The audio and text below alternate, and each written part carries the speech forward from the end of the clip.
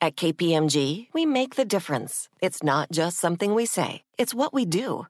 Our professionals believe in the value of collaboration and the power of technology. We work closely with clients to uncover insights that illuminate opportunity, develop bold solutions that innovate industries, and create better outcomes driven by data.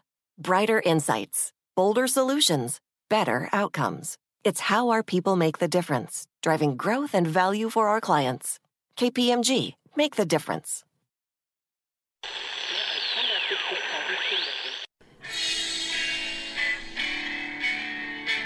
Called the fake news the enemy of the people, and they are. It's a serious question. I appreciate your passion. I share it. I've addressed this question. I've addressed my personal feelings. And I want you all to know that we are fighting the fake news. You're listening to Just Ask the Question, Adventures in Reporting with your host, Brian Karam.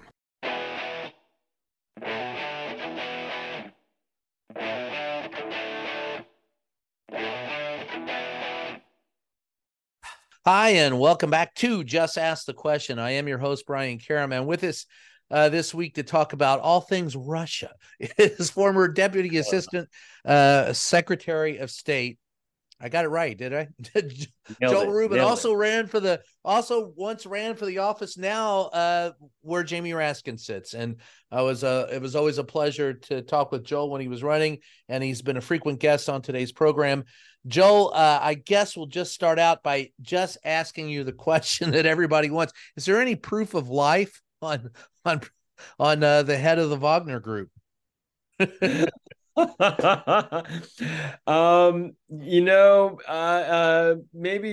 for a little bit, but not for much longer. Putin said he'll respect the deal, but but we haven't seen him really, have we? I mean, he left. He gave a statement, and we're talking about. I hope I pronounced the name right. Yevgeny Prigozhin. Prigozhin. Yeah. He's a Prigozhin. So I mean, he announced he was leaving the theater of battle. We saw that, or we heard that in a tape, and we haven't seen him since. No, he understands what he's now up against. He better have a lot of tasting testers. He better stay away from balconies. He better not go to windows. He's going to be living the dream for the rest of his days. Well, who's going to go first, him or Putin? Vlad the Impaler. No, the Putin the Impaler. Look, what I like to say about Putin is this. I was asked in an interview the other night, is this the end of Putin? I'm like, 10 years ago, people thought Assad was done for.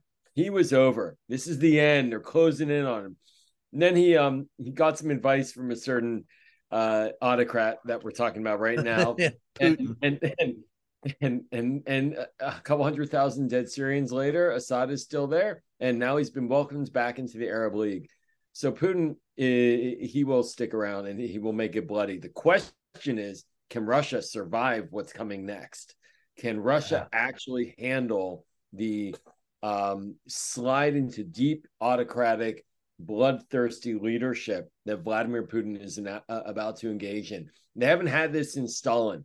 Like, Stalin was the last one to really massacre Russians from the leadership position in such a level that Vladimir Putin, you could see potentially him doing this if he has to save his skin. And that is frightening as hell. And on that's our introduction to this wonderful segment. We're going to take a short break, and when we come back, we'll unpack all of that.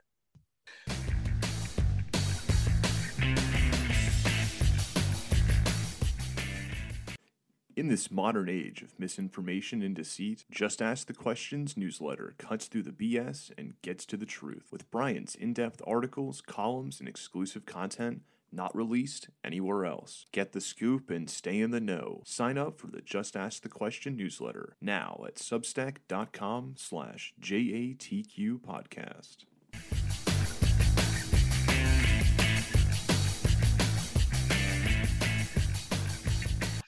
Hi, we are back. It is Just Ask the Question. I am your host, Brian Karam. With us, frequent guest Joel. I'm just gonna.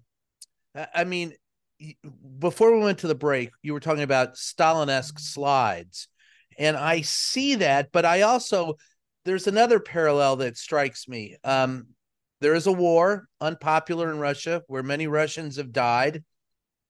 And forgive me, but I also see the 1917 revolution as a precursor to whatever unfolds. And so I don't know, of course, what will happen. None of us do. But how does Putin survive this and do well for himself and stay in power? Because look, I mean, I get what you're saying about Stalin. He'll slaughter people. I have no doubt that he'll do that. But Russia, I mean, his top henchmen turned on him and said, hey, this is an unnecessary war. And that's got to carry some weight. And at the very least, you would think that Putin would be weakened a bit by this, yes? Oh, without a doubt, weakened. Yeah. And that's when the rat is cornered sometimes. He strikes He's the worst. Yes. But to your point, look, the war in Ukraine has clearly not just gone in the wrong direction for Vladimir Putin. Let's tick off the list, right? He was invading Ukraine allegedly in order to prevent NATO from getting in. NATO is now doubled in size along his border. It's expanded and they're unified. He was going to extort the Europeans and destroy the European economies if they stood up to him. Well, now Europe has essentially figured out how to get off of Russian energy and move away from importing it. Incredible turnaround. And he was going to easily conquer Ukraine. And now we have several 100,000 Russians either dead or walking around without limbs. And, what this means is that the Ukraine policy executed by the United States and our allies is working.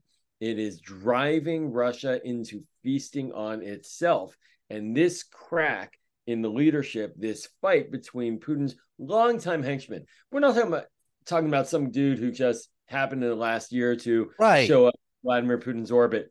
This is one of the original evil despots, one of the original oligarchs, one of the original dirty men for Vladimir Putin going back decades. Called him his chef. And you know why? He was a chef. He was a chef. Well, he learned how to cook in prison for a decade in the 90s. Yeah. And the thing about the Wagner Group is they're like the Blackwater of the United States. Yes. So they were there doing far worse stuff. And they're at a Blackwater in a dictatorship. We know what Blackwater can do even in a democracy. But like Blackwater was, Blackwater. Wagner is basically colonizing and chewing off chunks of Europe and of Africa and Latin America and Middle East on behalf of the Kremlin for well over 10 to 15 years now. So these two guys are tied at the hip. This is like as close can be. This is almost, dare I say, like Trump Pence. And and they brought out the scaffold for him. Get it. And then in came Mitch McConnell to save the day. Yeah, Mighty Mouse. So I think Putin's got to be looking over his shoulder. All the elites in Russia who are bought into this are seriously concerned at this stage. And so could it be the end of the Tsar? Tsar Nicholas, when he got it, right. He got it correctly.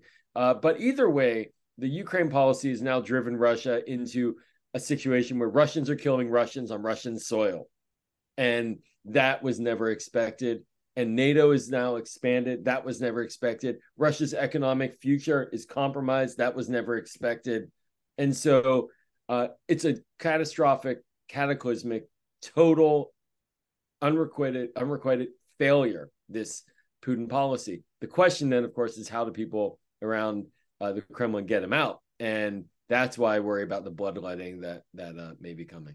Yeah, that makes a lot of sense. And it looks like in the early days now, these are just sources I have in the NSC and inside the administration say it doesn't look like China's going to bail him out either. And China never really. Bad bet. Pardon? That's a bad bet for them, for the Chinese. The Chinese are all about money. The Chinese don't give a shit about Putin. In fact, if Putin falls, they become the second, above them. They it becomes the United States and China as the bipolar extremes, and Russia becomes a third world country or second world at least. But we speak about the policy. What do you think we should be doing going forward? Vis-a-vis Russia? Yes. A couple very clear going forward scenarios. A, maintaining the cohesion amongst our allies that we currently have.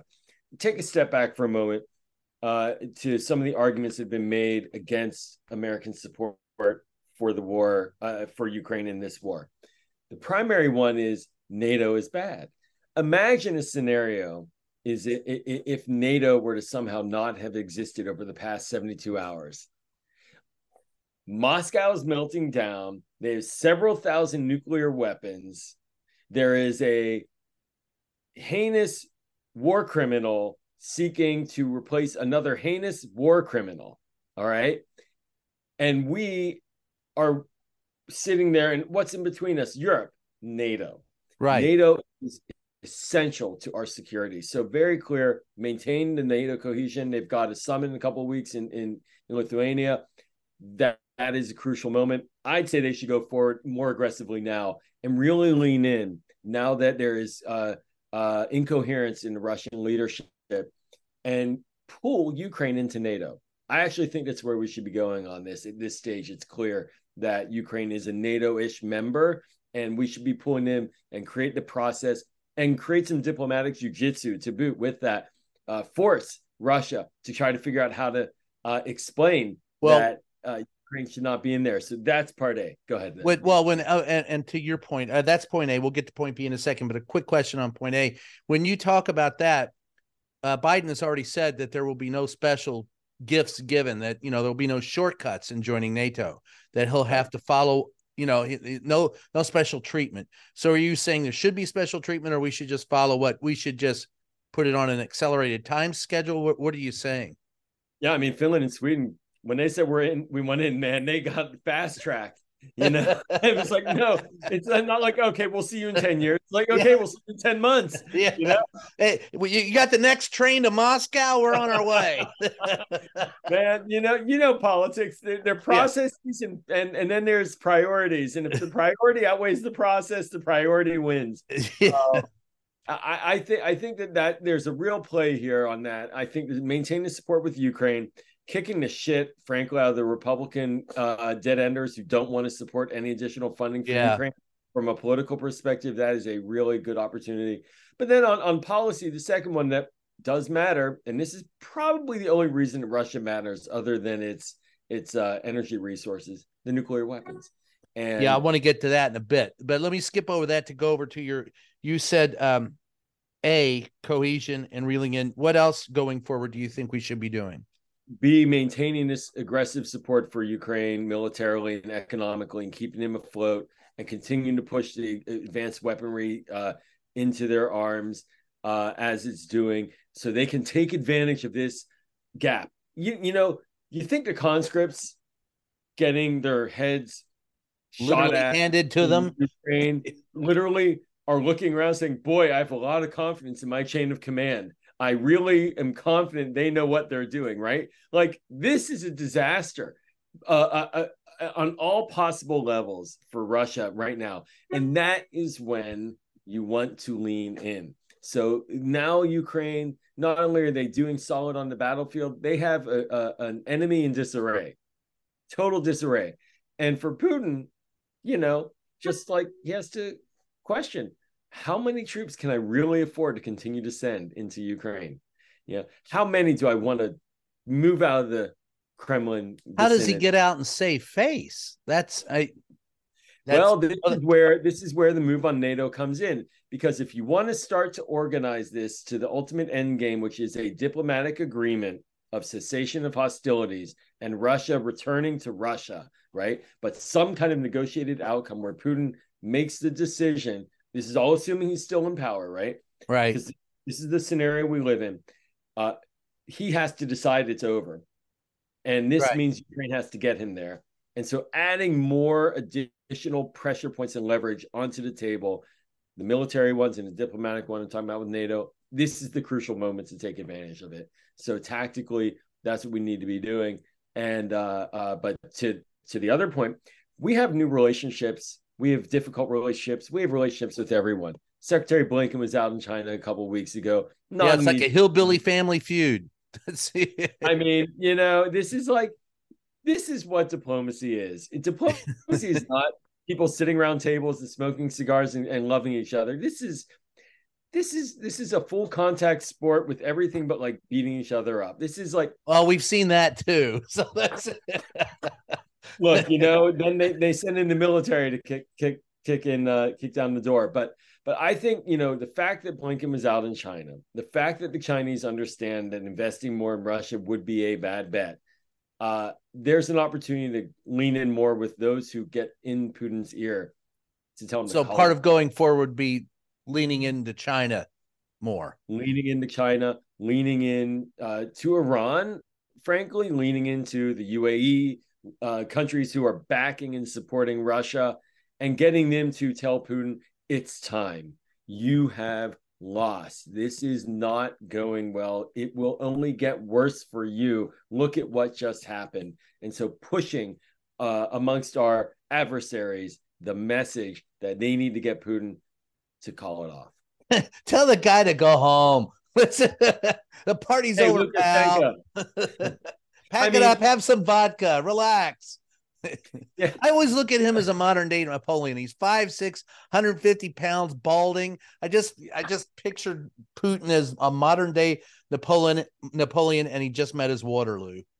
But that's maybe I'm wrong. So anything else going forward? Before we're going to take a short break, I want to come back, talk about the nuclear problem and, of course, the Republican response. But before we do that, is there anything else we should do going forward?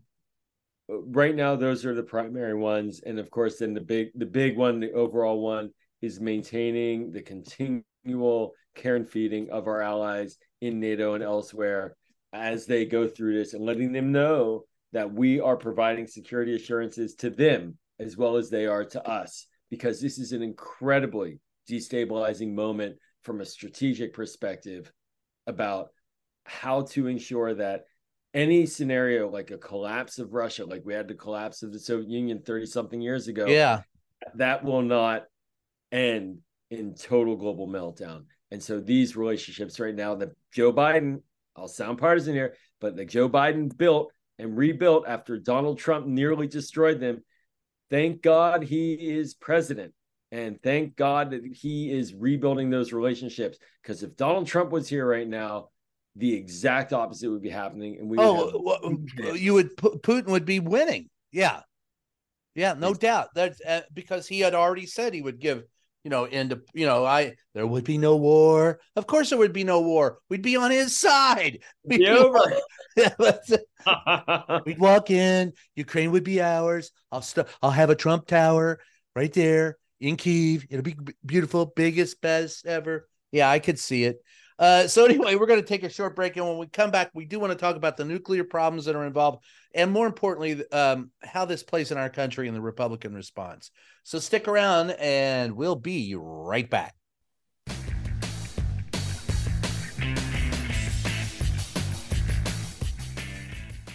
Hey, you. Yeah, you. We're talking to you, and we need your help. Seriously. As you probably know, independent journalism is a vital pillar of our democracy. Like everything else, it's not free. We're asking all longtime listeners of the show to help support us by becoming a member on Patreon.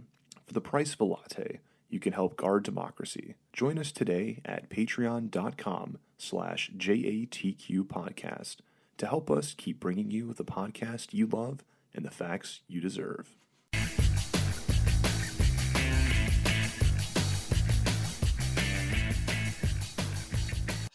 Hi, we are back. It is Just Ask the Question. I am your host, Brian Kerriman. With me now is former Deputy Assistant Secretary of State. Man, I even got that out in one word, or one breath.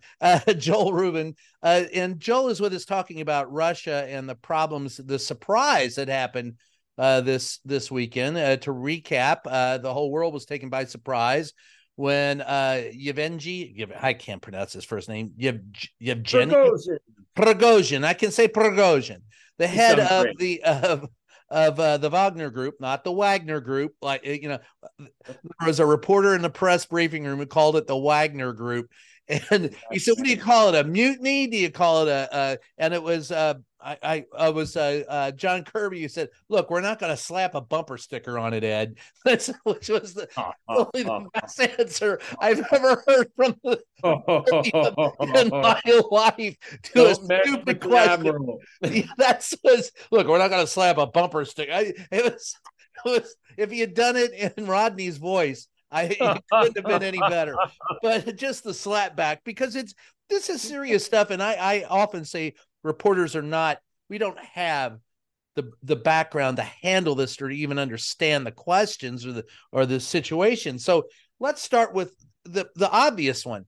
A teetering Russia, as with a teetering Soviet Union when it fell apart, the biggest question was, and first of all, there is no doubt that whatever else happened this weekend, when Prigozhin took his Wagner group, rebelled against Moscow, said he was going to march on Moscow. There were rumors that Putin had fled Moscow to go to one of his mansions. I'm getting the hell out of here. While vowing to smite the guy. And because he said it was ridiculous, the two generals running the Ukraine war were horrible and getting people killed for no reason, which has resonance all across the world, not just particularly in Russia, but everywhere. That resonates. And so the Wagner group, being mercenaries and criminals anyway, for Russia, turns on Putin. That weakens. There's no way you can look at it as a sign of strength. It is a problem. So there are those who believe that Russia is teetering. Now, he did strike a deal, supposedly. I guess the big winner is Belarus. I mean, the leader there, hey, I struck a deal. I'm a criminal, but look, I can come to a deal. I'm a diplomat. I believe, but nonetheless, so he splits, and now we have no proof. We really haven't seen him since then, but supposedly the people who followed him are going to be given a pardon. He's getting a pardon, maybe not. Who knows? And they're going to be given new faces and new fingerprints. Yeah, too. that's so. All of that signals a weakening of the Russian regime, and I don't think anyone will dispute that. But the problem is, as when the Soviet Union teetered, what happens with nuclear weapons? Is this an actual concern? Command and control of the nuclear forces in Russia, is that something? And we have seen on the black market things tried to sell them, and that certainly it's been the basis for a lot of bad movies. But nonetheless, is this a problem that we have to address?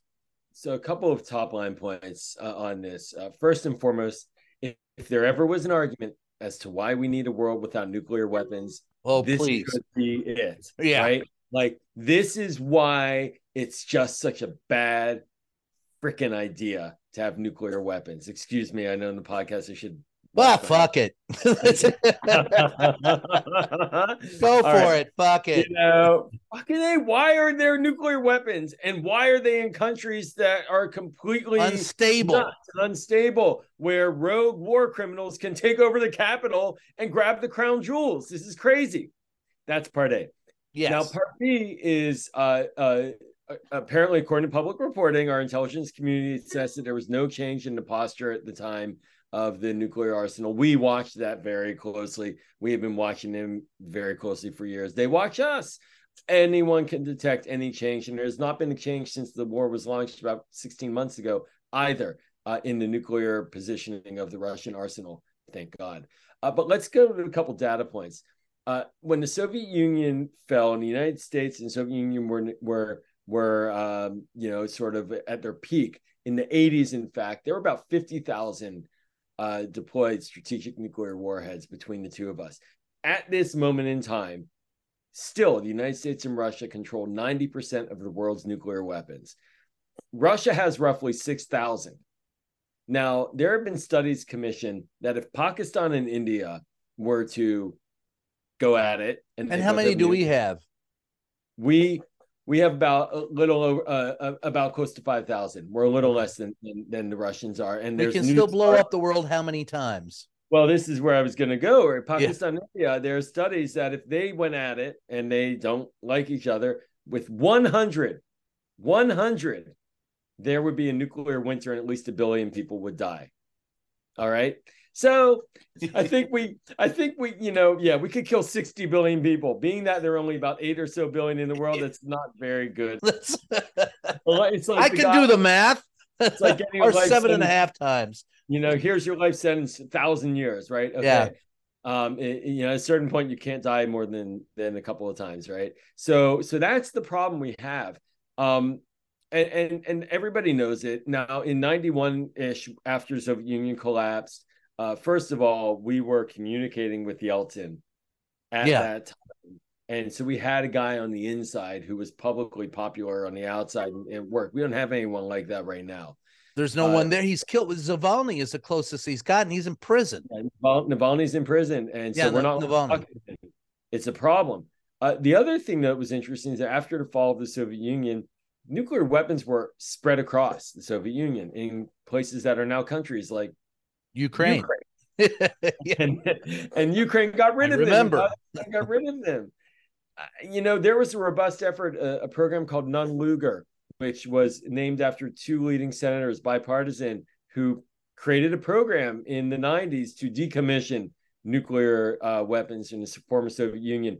We paid their nuclear experts lots of money to move here, to do research here. We essentially converted their weapons expertise into civilian activities in the West. A lot of effort.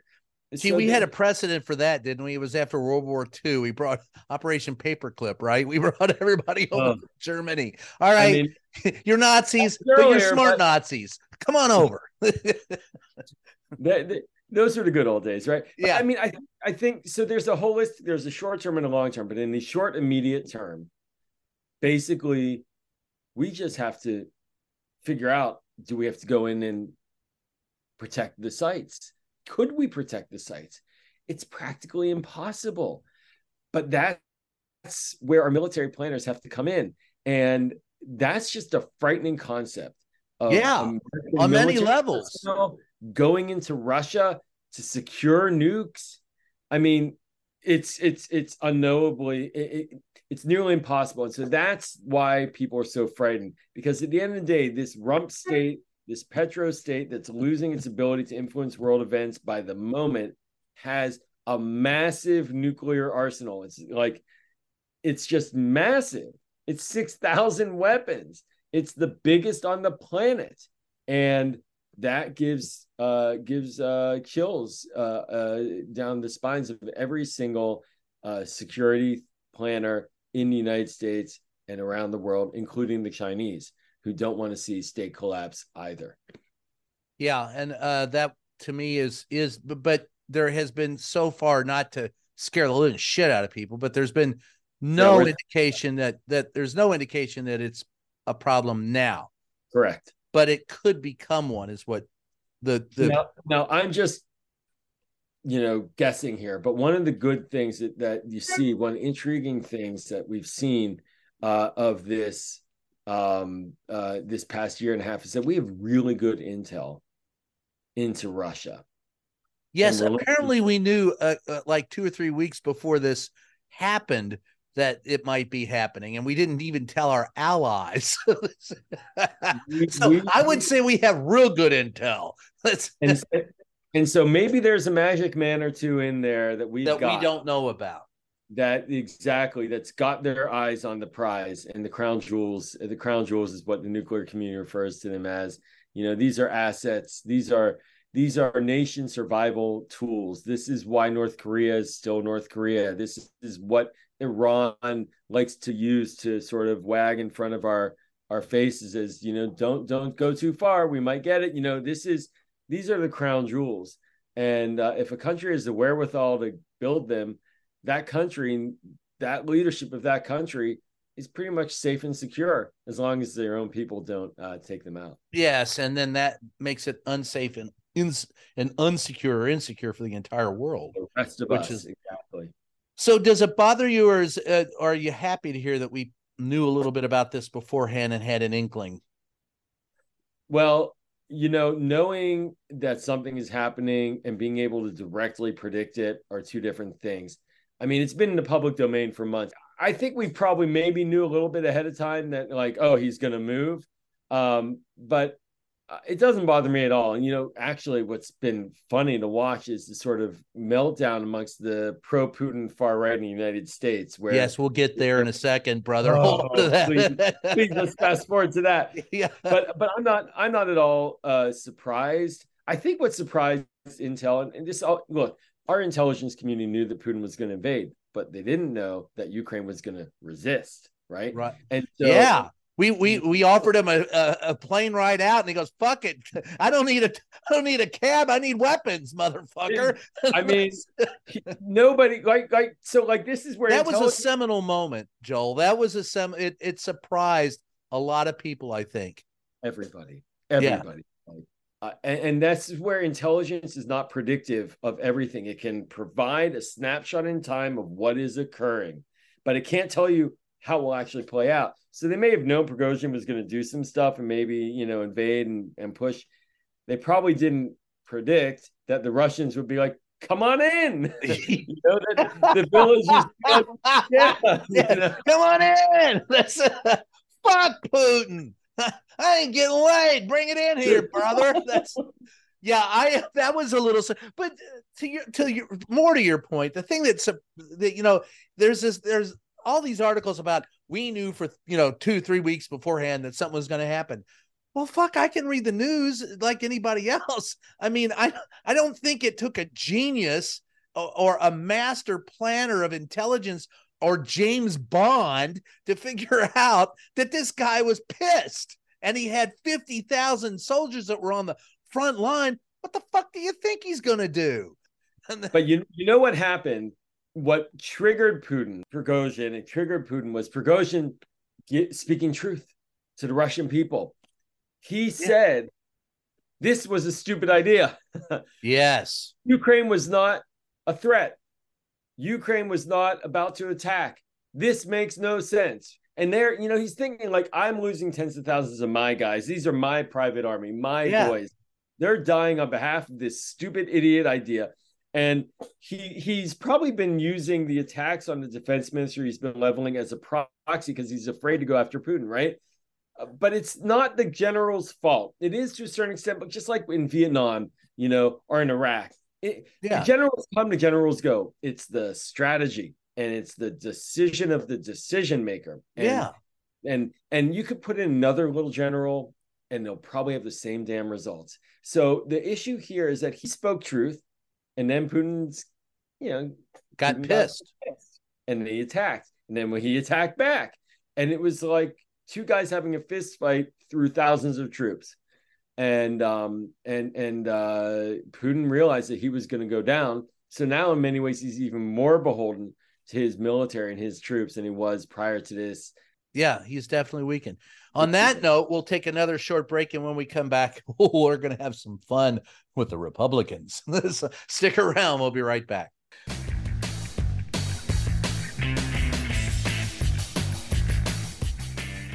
Hey, Just Ask the Question podcast listeners. If you've got a second, head on over to Twitter and follow our official page, JATQ Podcast. That's JATQ Podcast. In this modern age of misinformation and deceit, Just Ask the Questions newsletter cuts through the BS and gets to the truth. With Brian's in-depth articles, columns, and exclusive content not found anywhere else. Get the scoop and stay in the know. Sign up for the Just Ask the Question newsletter now at substack.com/JATQ podcast.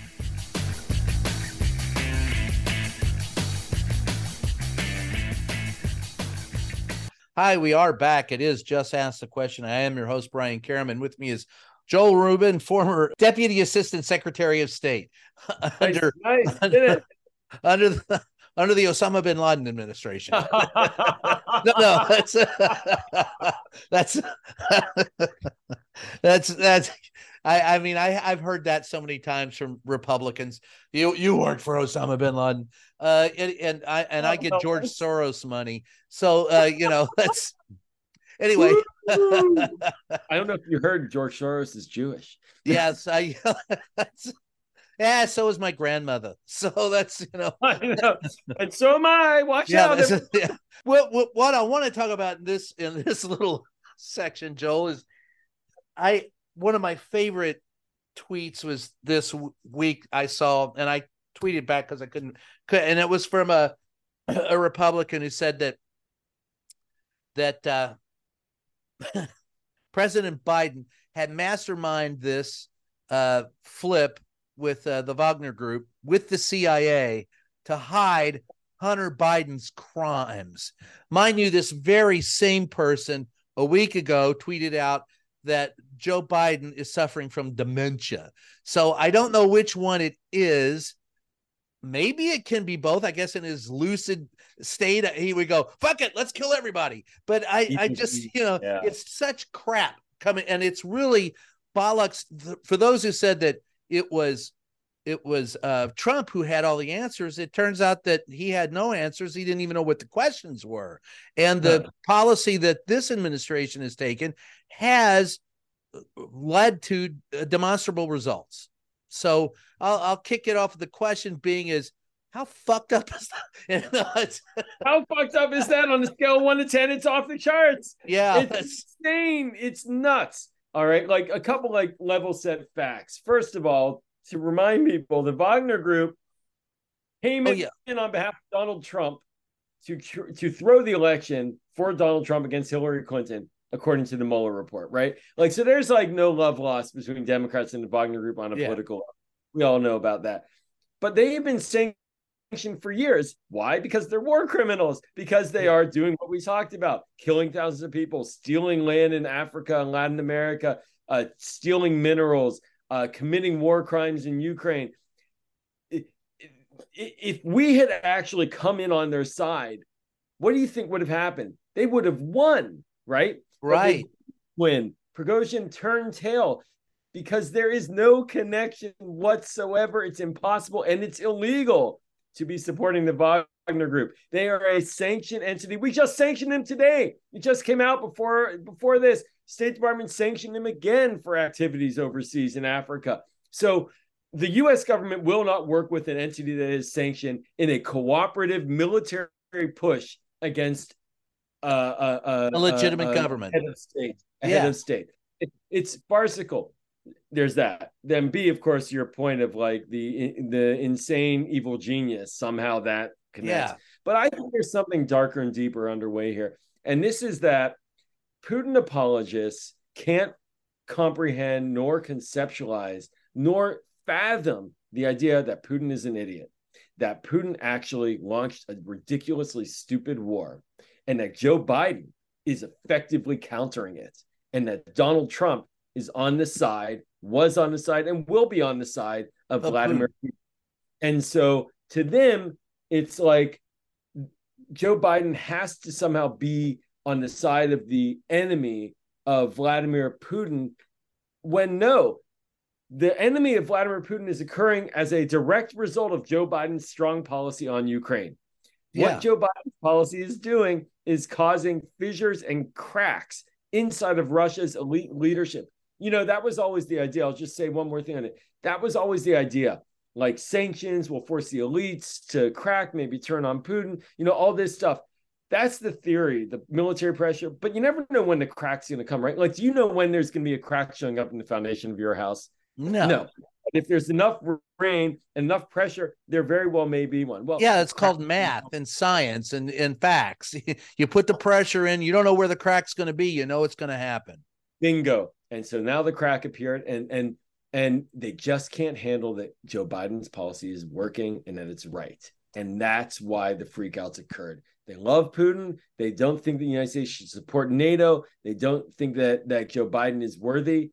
And they're wrong on all counts. And it's driven them into some kind of weird, circular, dystopian conspiracy theory. And they're trapped. Well, they're just batshit nuts. Yeah. But let's go back. I want you to. Their heads are trapped, and they can't accept the actual facts in front of us. So let's go back to one fact that you mentioned, and I want to dig into that a little bit deeper. The Wagner Group, the Mueller report. Yeah. Tell us. Well, you know, we all remember the troll farms, and we all remember the digital attacks that we experienced. You know, and those were linked to. Those were all Wagner Group. He had the troll farms. That was his work online. There's an analogy here. It's not perfect, but I'm going to do it. And let's just see how this takes. So Hunter Biden, the conspiracy theory argument is that Hunter Biden's story came out and Joe Biden needed to create a distraction. Let me call that a little bit of what we call gaslighting, because I call it bullshit, but go ahead. But hear me out on this one. You and I remember the Hollywood Access tapes that came out. They came out on a Friday. Within hours, the Russians started dumping DNC documents all over the internet. That is Wagner.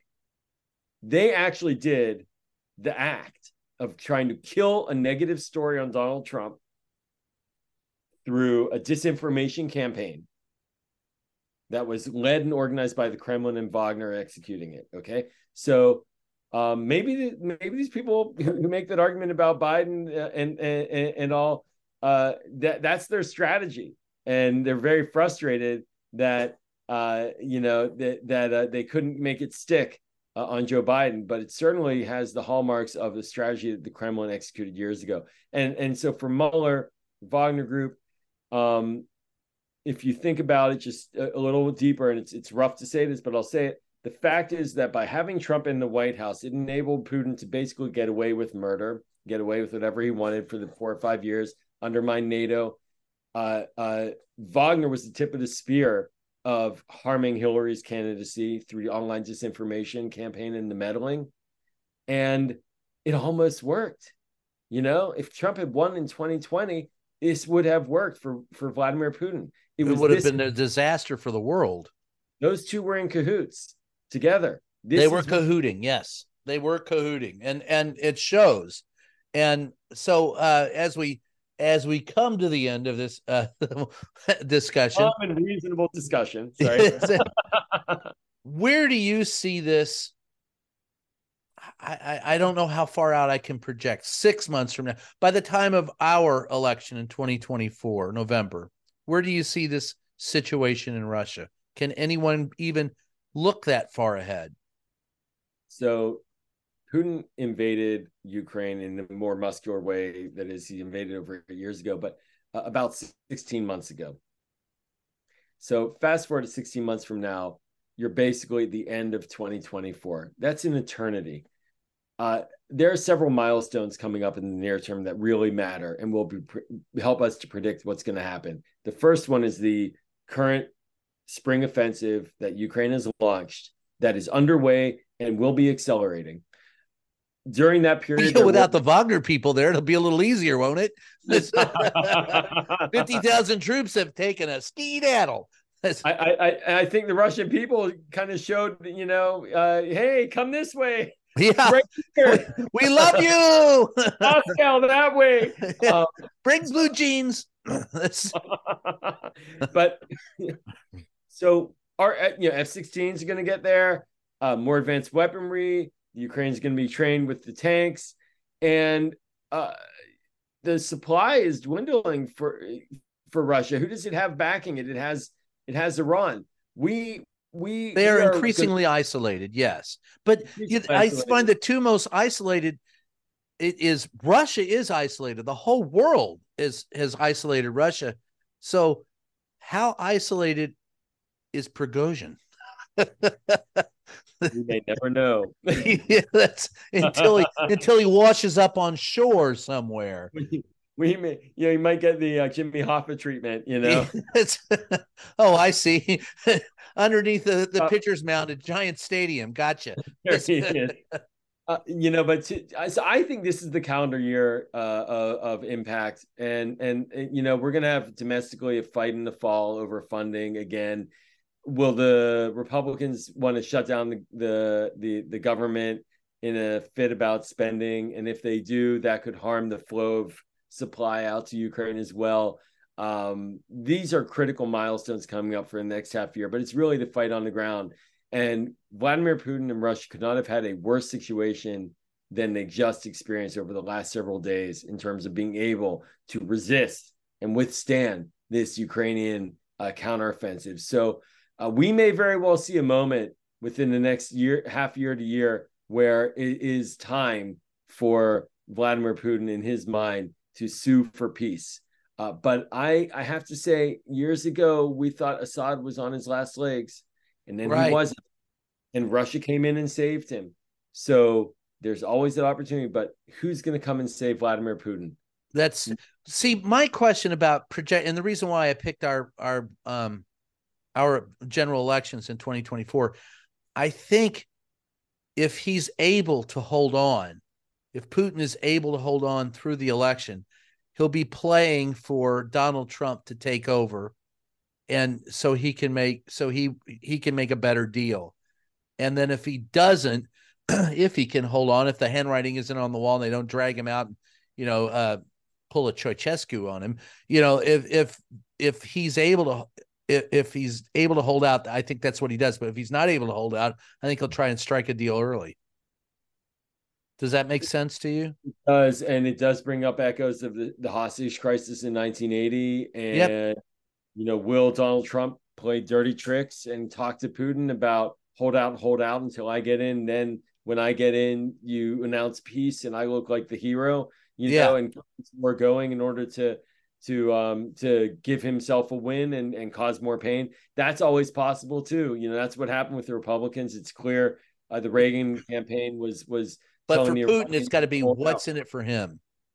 And for Putin, does he have another year and a half to wait? That's the question. And I see, Joel, I was not blindsided by what happened. I was surprised when it happened, but I think it's an indication that he don't have that much time. I know you want to look at Assad, but this is a completely different dynamic. He is totally Assad had Putin. Putin got nobody. The body that Putin had, he just sent to Belarus. So, and one more thing on this, you think about Zelensky versus Putin.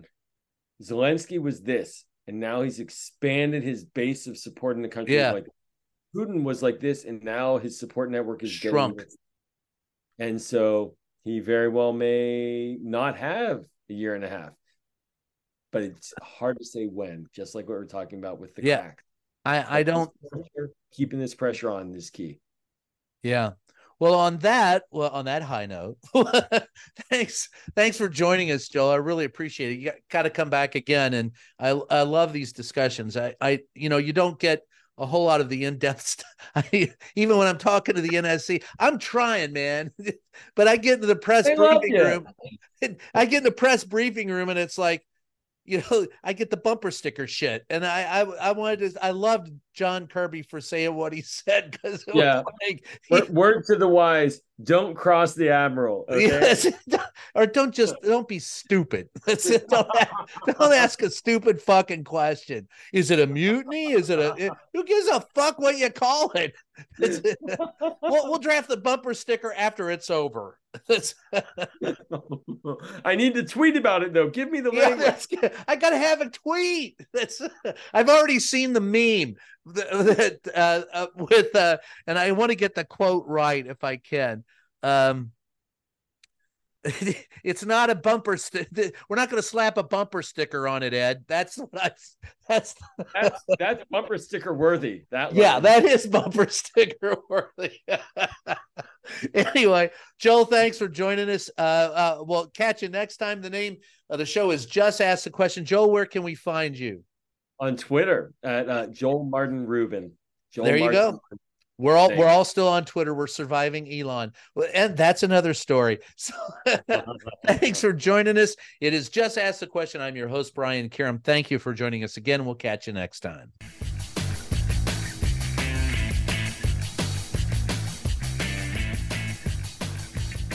At KPMG, our people make the difference. It's not just something we say, it's what we do. Combining the power of people and technology, we uncover brighter insights, innovate bolder solutions, and create better data-driven outcomes. KPMG. Make the difference.